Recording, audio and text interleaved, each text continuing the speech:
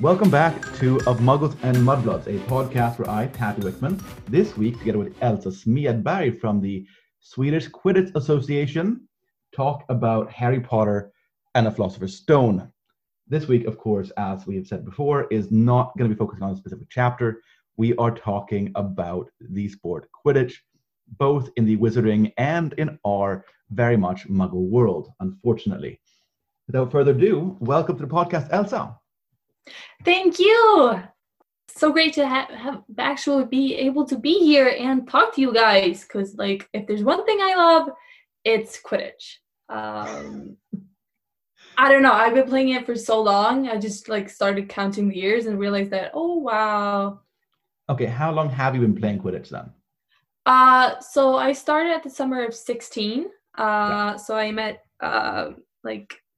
Hugo, who started the Gothenburg Griffins team, so the only team on the West Coast, through a mutual friend in high school. I met him at a party and small talk, and then eventually, as he always does, he started talking about Quidditch. And me growing up watching Harry Potter and then reading the books and having, experiencing the whole Harry Potter magical world, and fell in love with it, naturally got really hooked. Wait. There's Quidditch in real life. And he took me to a practice 2 weeks after. I read the whole rule book. It's 250 pages. And from that day on, I've always loved Quidditch. It's so fun. So it's 250 pages. How many fouls are there in Muggle Quidditch? Are you going by the Wizarding rule book? No, so there's the International Quidditch Association, IQA, comes out with a new rule book every 2 years. So it's mainly focused on the safety of the players. So of course there's a lot of rules that are similar to the traditional game.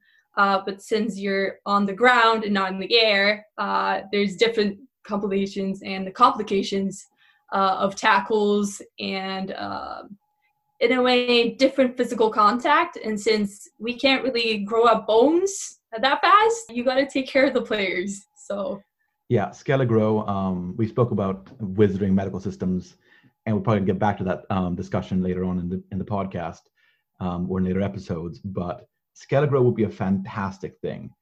Oh yeah. As long as we don't have a Professor Lockhart fucking things up. Because that man is a burning hot mess and a scourge to all things Ravenclaw. Oh Jesus. Little context, we are both Ravenclaws here in this podcast episode. So yeah. Yay nerds. Everyone listening to this podcast is definitely a nerd regardless of house. Yeah, no judgment here. No judgment here. We are talking about competitive Quidditch after all. Yeah, you can't really take yourself that seriously when playing Quidditch. I think it's one of the most commonly questions is, first of all, how do you fly? You always got to respond in a slightly, you can't take yourself too seriously if you're going to talk about playing Quidditch, even though it is a very competitive sport. We always refer to but we're getting there. Science hasn't really picked it up yet. We need more wizards in the science labs, but we'll get there. We'll get there, Gen Z is evolving. And then after, the second most asked question is basically, so what do you do about the brooms? In, the early stages of, Quidditch developing, people had actual, Nimbus 2000s and, their own replicas, and they sat down for hours and made their own brooms. But in today's professional Quidditch, we use PVC pipes. It looks sure, you wouldn't perhaps think that it's Quidditch just seeing people running around, but then you realize that, oh, there's a broom there. I guess some people are discouraged by it since you actually run around with a stick between your legs, but it's such an iconic part of the game, and I think without it, it wouldn't since it adds such another difficulty to the game. Without it, I don't think it would be as fun, and I think that it would since you can't really run the same way, I don't think some teams would be as OP. I think it puts people more at the same level in a way, even though there are incredible teams and some teams that are starters, but that's the same thing in like all kinds of sports. Yeah, so that's an interesting thing, observation. I feel that because last week I expressed some mild frustration at the fact that you're allowed to bring your own brooms to Hogwarts Quidditch matches, which means that the Weasley twins are flying around maybe like a clean sweep 7 or clean sweep 6, and it's like an outdated model, and Harry's on a Nimbus. Yeah. Like, that's not exactly good for the quality of the match in Quidditch. If you can buy an entire team Nimbus 2001s like the Malfoys did, it's no longer a fair match. And no. Yeah, so I like actual like since everyone uses the same PVC pipes, like they're all the same size, same length, you put everyone on the same level. And even though you might be like a really good runner, you might be like a really big muscular person who's like really good at like taking people down in tackles. Since you all have to handle the broom, you're all like put on the same level from the starting point. And then you evolve into like learning how to like move around with the broom and like tackle and catch and all of that. And I think it really adds just a fun aspect to the game. It's way more interactive since the broom is part of you. If you get like hit by a bludger on your broom, you're still beat. So it's like an extension of yourself. Okay, so how does the bludger work then? Oh, so like the bludgers are basically like dodgeballs. Yeah. So there's 3 bludgers, and since there are 4 beaters, 2 beaters on each team, one team could have bludger control. So the bludgers mainly work as a defense mechanism. So use that to reset the other players. So once you get beat, you have to dismount your broom, hold it away from your legs, run back to your hoops, touch them, and then you can get on and get back into the game. So it's really great for like stopping attacks. But since as a beater you can beat everyone, you don't only have to beat the chasers who are scoring, you can also beat the beaters. So you can like break down their own defense system as well. So it's a whole lot of dynamic of you interacting with your partner beater, so you can like gain bludger control, and both stopping attacks and stopping the beaters. And of course, once the seekers are on pitch and the snitch is on pitch, you put a lot of focus on that game as well. So it's a lot of like dynamics and running around and like figuring out who should I stop, who should I interact with. But I think the bludgers, you don't use the actual like sticks to throw them at. It's like larger dodgeballs. You can get hit everywhere. So like it doesn't matter if you get hit in the face. A face beat is always a face beat. It's kind of nice. It's not nice getting face beat, but you know, like landing a nice face beat, it just hits different. See, the issue with this podcast is some things just sound wrong when we say them. So we have a question from Jenny from the 3 Broom Chicks podcast about offensive and defensive strategies when it comes to Quidditch. We have, of course, the Japanese Quidditch team having their hurricane maneuver, but we have some discussion now about how you can use your beaters to eliminate anyone basically in play, which is fantastic. So what are some other like offensive strategies or defensive strategies you can do to either shore up your bets against a very effective beater team on the other side, or to, well, win? Yeah. So there's a lot of different strategies since Quidditch has been around for quite some time, and as with all sports, even though we're nerds, there are quite a few competitive people and people who've worked strategy for a long time. So there's a lot of like strategy books and weekly releases of like exercises and drills they can do. So there's a lot of things.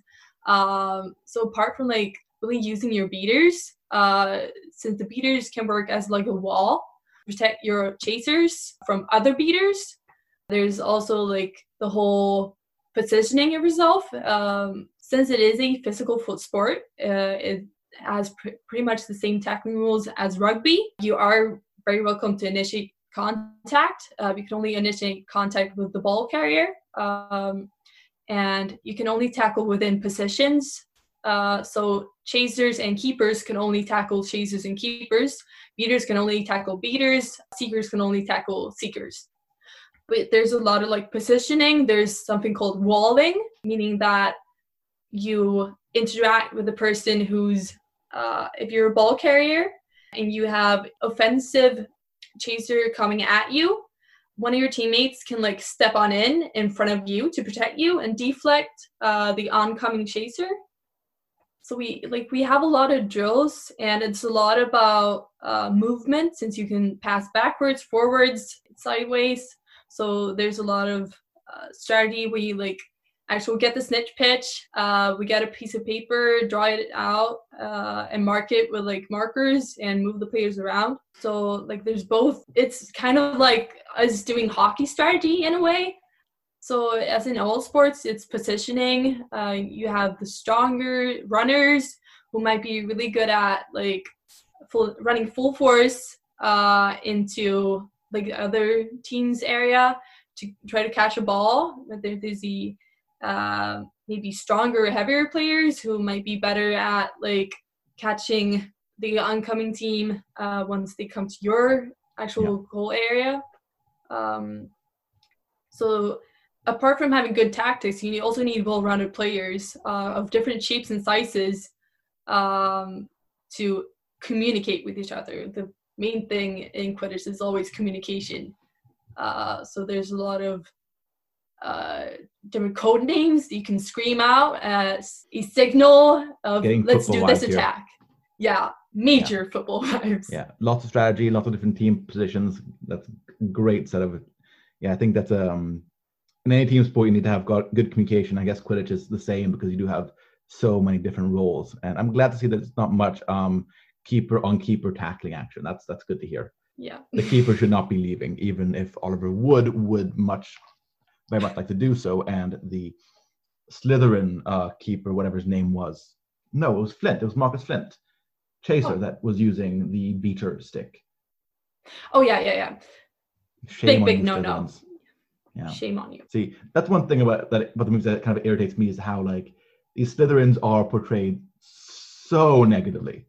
Like I think it's kind of funny. I saw this Facebook post like the other day about like if J.K. Rowling didn't hate Slytherins that much, Fred and George would probably be like Slytherins.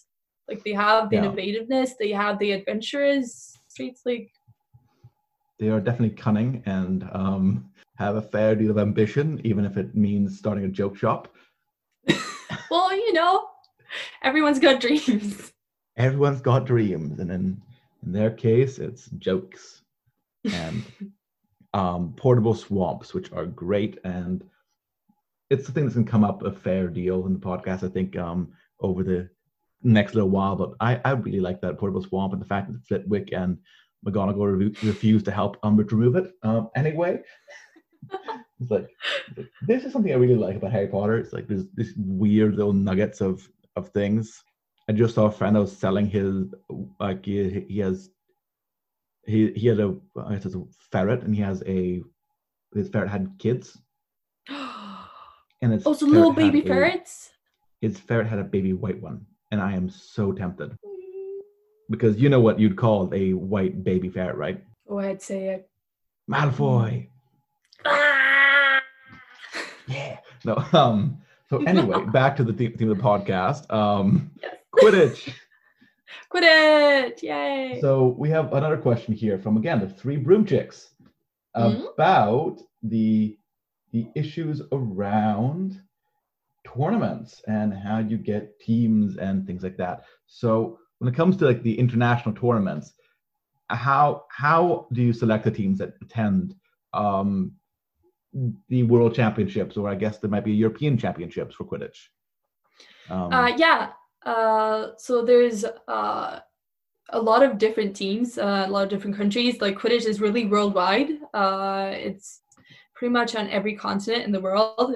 I think it's incredible. Like the entire community is so nice and it's so vast. And like the fact that Harry Potter and Quidditch has moved around the entire world is incredible. So there's a lot of different tournaments. That the World Cup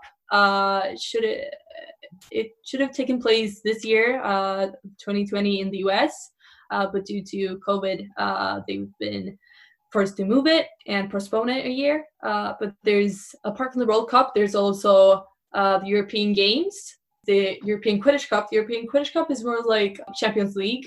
And there's like the Nordic Championship. There's a lot of like regional different competitions. So in Sweden, we have a national qualifier, and that's for the European Quidditch Cup. And then there's also a national team, and it's the national team that attends the European Games and the World Cup. And Sweden has, let's see, 4 different teams that are currently active. So they attend the nationals, and there's players from all 4 teams that attend, or rather join, the national team. So there are qualifiers. They usually take place in 1 or 2 days, but it's mainly like a tournament, and people, the ones that are skillful, that are enthusiastic about the sport, and who like are good team players, they get qualified. Yeah. Because we on a well-rounded team with a lot of like good fun. Yeah. And you're a member of the Gothenburg Griffins. We have the last year's championships with the Via Dollar Winged Does, I believe it was. You are a champion from 2017, if I'm not mistaken. Yes, that is correct. I should have actually played the Nationals in 2019 with a newly founded team, Karlstad, but I injured myself, so I broke my wrist and therefore couldn't compete. But it's been quite a close tie between the different teams. But I won with the team Gothenburg Griffins in 2017, and it was incredible. But we had really bad weather the day before, so we had immense amounts of rain. And since we play on grass, it was really, really muddy. So we actually moved the pitch for the final because it was so slippery that everyone would have just fallen and broken something. Like we had enough injuries already. Where's the Skeletor when you need it? God damn Yeah. it. See, this is the thing, you know, Hagrid's right. If they reveal themselves, we would just want a bunch of shit. We want Skeletor. Yeah. And we want like wizard run repair shops everywhere, because, you know, you could get any incompetent wizard ever and he'd be a millionaire because he'd be going, Reparo, and things would be fine again. Oh, so many like car dealerships and workshops that would just go bankrupt. Like, oh yeah, entire industry. You know, bye Rut och Rotavdrag. Oh yeah. I have this is a tax subsidy that is given to people that choose to renovate or repair things. So if you have a broken dishwasher or a pair of shoes that need resoling, there's less tax on that than buying a new pair of shoes or buying a new dishwasher. We're both Swedish. That's why I mentioned the thing. Yay for sensible green politics. This podcast is progressive, and we are trying to do it. So, suck on that, JK. Oh, speaking of trans inclusiveness, could we please talk about, in regards to the Quidditch community? I think one of the main points that I think makes the community so great is, apart from the fact that we're all Harry Potter nerds, or like most of the people at least, it's also a very gender inclusive sport. So actually one of the main things about when setting up a team is the fact that there's the gender rule, meaning that a tops of 4 people on your team of the same gender identity can be on pitch at the same time, meaning that you really need a well-rounded team, and therefore having non-binary or trans players is a major like benefit in a way. First of all people are great, and I really love all my teammates and all my players, but one of our players is non-binary, and they're so great to have on pitch because like of course you want to have like the best team you can have, but like not having to worry about the gender role can sometimes be kind of nice, since like you want to give people the breaks they need, since it's a very intense sport. It's really explosive in a way, since you have to like, it's always offense, defense, and running from one part of the pitch to the other all the time. So you really need the breaks. Yeah. And having non-binary players, it keeps up the balance of the gender roles. So like, I think it's really, really nice.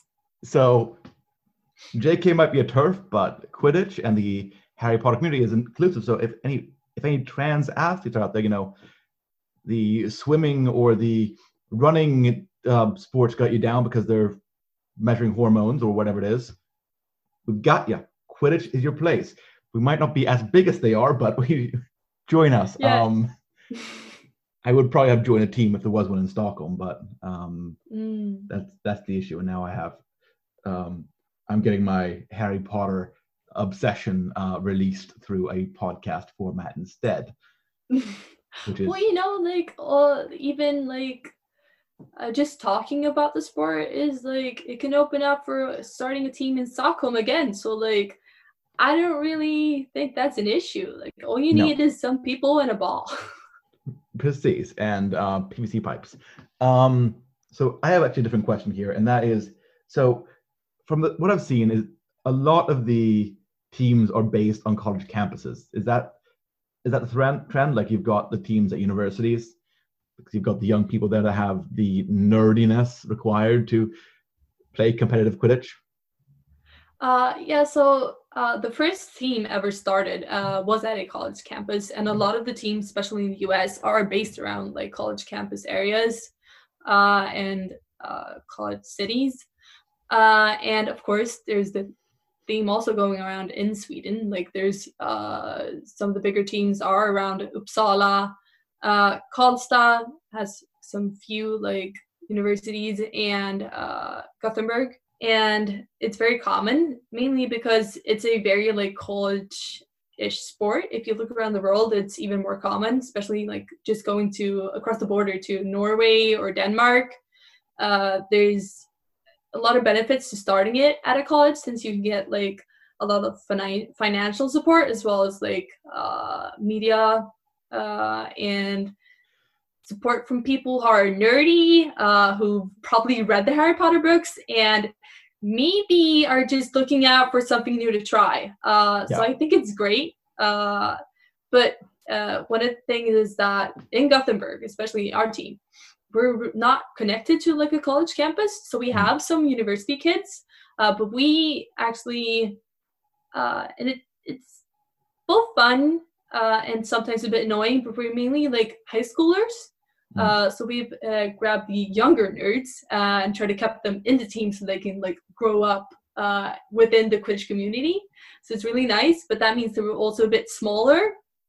So in comparison, yeah. So like in comparison to like some of the Danish teams, we're really, really small, and they're like quite a bit older. So we're in a way quicker, but we're maybe not as physical in a way. You've got a bit of year one Harry vibes. Yeah, definitely. But it's really nice, since I love the fact that you can gather around something and be of different ages, even though a lot of people are around like university age. We're all united by the love of Quidditch and Harry Potter. So yeah, it's just nice. It's a good time. I think that the love of Harry Potter is definitely something that has united a lot of people. Judging by the number of Harry Potter fan content being generated, even if I don't like Drarry, I still appreciate some of the posts.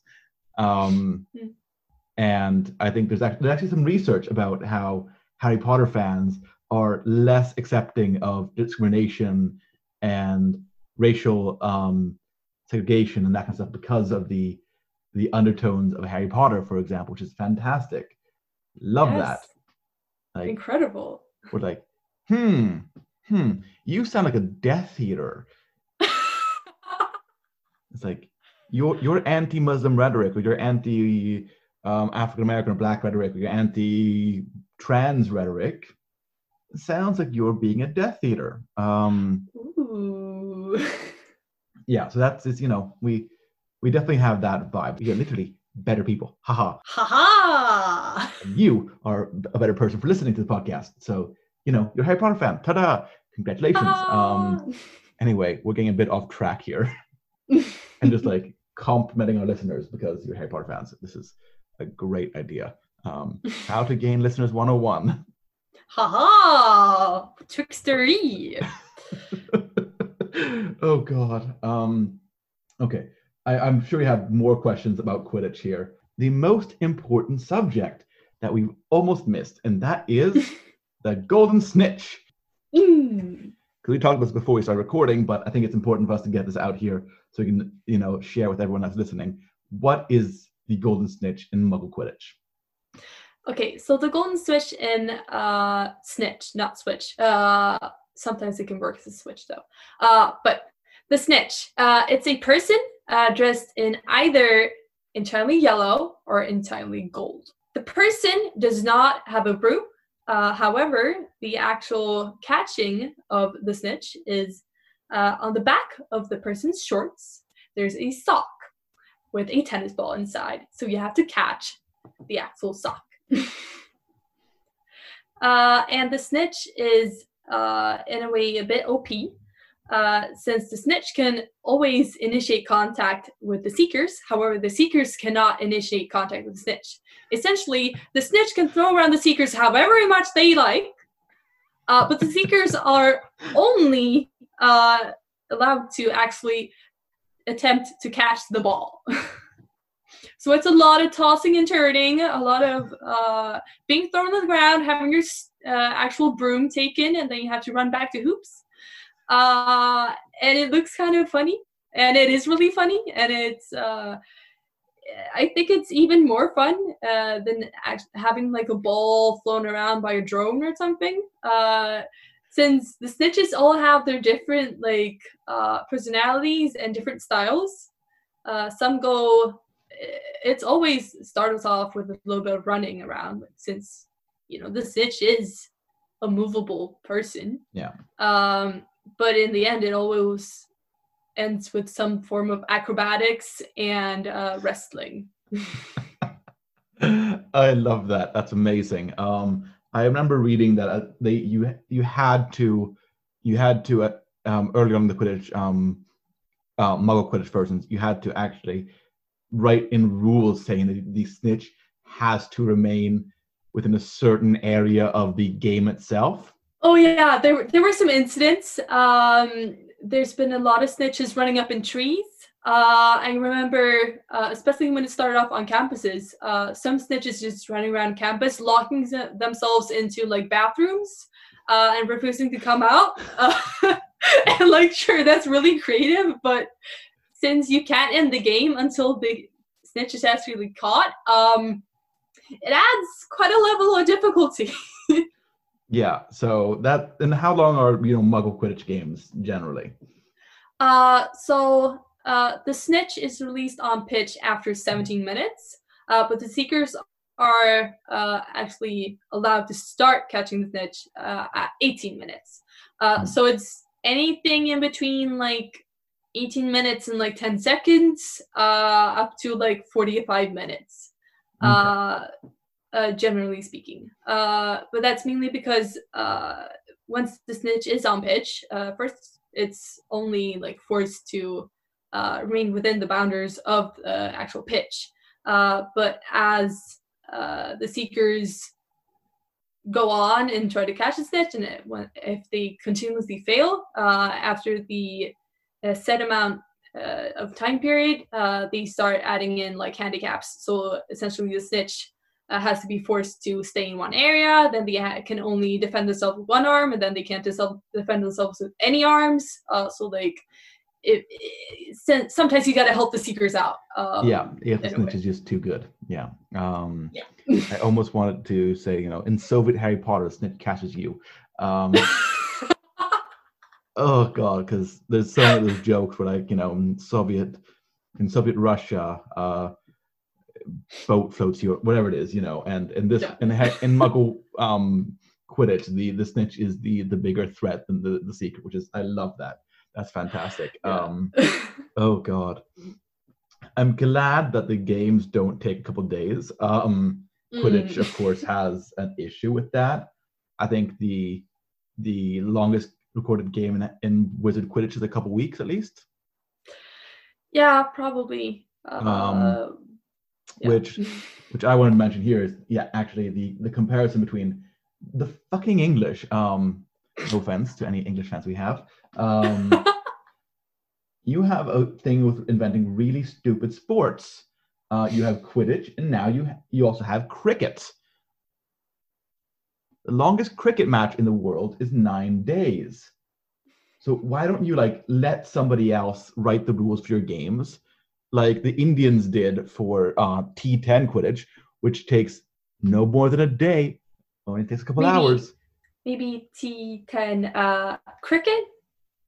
Sorry, T10 cricket. I'm thinking too much Quidditch right now. Anyway, T10 cricket, only takes a couple hours.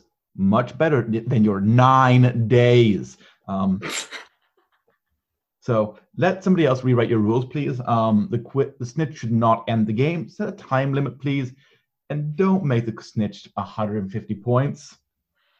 Yeah, the fact that sure, it's fun. It adds a sense of I don't know. It's a bit more. How do I say it? I understand why J.K. would actually write that, or Rowling would write that, simply because it's so dumb, and it really I guess it offends a lot of sports nerds. That in the books it's oh well, all the work you did, it doesn't matter because you'll actually catch a snitch, and that makes a whole difference. In the Muggle version, it's only worth 30 points. So much easier, and it actually puts focus on the gameplay before and during the actual snitch play. Since when the snitch is on pitch, there's actually, even though you catch the snitch, you might even lose. So there's a lot of tactics, and it's not always trying to catch a snitch as fast as it gets on pitch. Sometimes you have to do defensive seeking, meaning that you're mainly just targeting the other team's seeker. To make them not be able to catch a snitch, so that your own team can score enough goals for it to make sense you actually catch the snitch. Yeah. So that's a pretty interesting aspect of the game. I guess in Harry Potter world, you would be able to actually catch the snitch before the other team scores 15 goals. But in Muggle Quidditch, scoring 15 goals,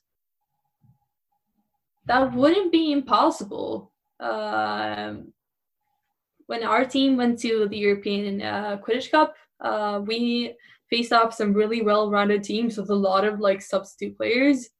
And we had one substitute player, and they were a really well-rounded team. So I think that you can definitely score 20 goals if you just have good enough strategy, and then the snitch being worth 150 points wouldn't even help you out. So yeah, that's for sure. I remember they mentioned the first book. I think it's the first match of the season that they actually mentioned there being alternates. They mentioned them having substitutes in Quidditch, and that's something we never see again, which is kind of frustrating because it's one of the things we're going to go into this podcast later on is demographics. How big is the wizarding population, and to have an alternate, a 14-person team for each house in Quidditch would mean you'd have a much bigger school where everyone's playing. So we can go into that. We're working on a long special coming out at the end of this season to go into the demographics of how many are there. Who's hiding in the closets? Come out. Exactly. Fluffy is hiding in the closets. Don't open that one because Fluffy is, Fluffy. Speaking of great name choices, thank you, Rubius Hagrid. Also a fantastic character. But where was it going with this? Let's see. Yeah, so we one of the aspects we're going to go into is the number of national and regional Quidditch teams in the UK. In the Wizarding World, that is. We have about 17, I believe it is. 4 national teams. We have England, Scotland, Ireland, and the Welsh team, and of course 13 unlucky regional teams, including the Holyhead Harpies and a bunch of others, which gets us an interesting thing to go into later on of how large of a fan base you need to have to sustain a Quidditch team, which I hope would be a decent one to sustain as a professional Quidditch team, because Ginny is a professional chaser. And of course, let's end off with one last question, and that is, what is your position? I play as a beater mainly. Mainly because I think it's a lot more fun than scoring goals. Like, sure, scoring goals is really fun, but I prefer being the annoying little prick that just keeps on ruining all your offenses and doing it with a smile. A true Weasley. Fantastic. No, I think that the beater is a great position, and I'm sure you're going to need that position to be yours for a long time, seeing that you are studying law at the University of Lund in southern Sweden. So, you have a long day of studying, and then you get to take out your aggression on your teacher by whacking dodgeballs at unsuspecting seekers. Yes. Well, thank you so much, Elsa, for joining us.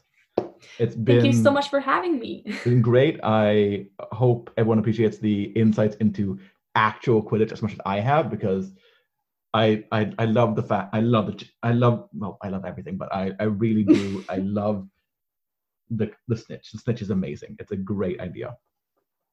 We're going to be back next week with the next chapter of Harry Potter and the Philosopher's Stone, so tune in for that.